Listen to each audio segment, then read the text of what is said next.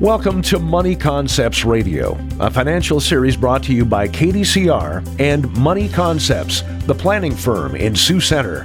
The following is not to be construed as tax or legal advice.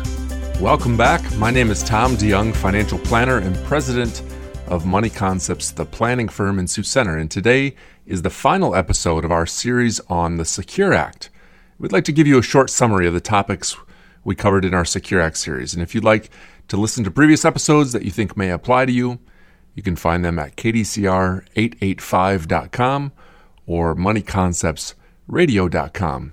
In part one, we introduced the Setting Every Community Up for Retirement or Secure Act passed at the end of 2019. In part two, we covered the change in the required minimum distribution starting age from 70 and a half to age 72. Required minimum distributions, or RMDs, are withdrawals or distributions that the government requires be taken from pre-tax retirement plans, such as 401ks, 403bs, traditional SEP or simple IRAs, etc. Those who reach age 70 and a half prior to 2019 are still under the old rules, and anyone over age 70 and a half can still give to charity directly from their IRA. Part 3 discussed the removal of the maximum age restriction for contributing to a traditional IRA, who that benefits, and who might think twice before taking advantage of that new rule.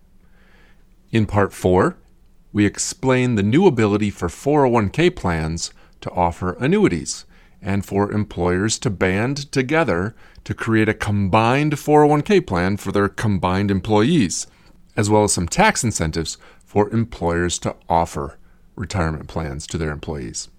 Part 5 was one of the bigger pieces of the Secure Act, the drastic changes to inherited retirement accounts, and how almost all non-spouse beneficiaries will now have to liquidate the entire account within 10 years of receiving it. This piece of the legislation affects basically everyone with a retirement account.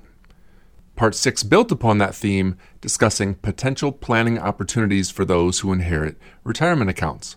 Part 7 continued that theme by introducing strategies to potentially mitigate the new inherited retirement account rules while the original account owner is still alive. And Part 8 discussed the estate planning implications and opportunities for inherited retirement accounts. Part 9 covered the new ability to take up to $10,000 from retirement accounts for qualified new birth or adoption expenses, and that amount is per parent, per child. And finally, in Part 10, we discussed the new potential uses for 529 college savings plans, including paying off up to $10,000 in student loans or using the funds for qualifying apprenticeship programs. As with most legislation, this new law creates quite a few planning opportunities for a wide range of households, even if some of those planning opportunities are simply to mitigate some of the impacts of the new rules. And while it's difficult to make a series about new tax legislation exciting, we hope you found the series valuable. Thanks for listening. Join us again next time as we start a new series here on Money Concepts Radio.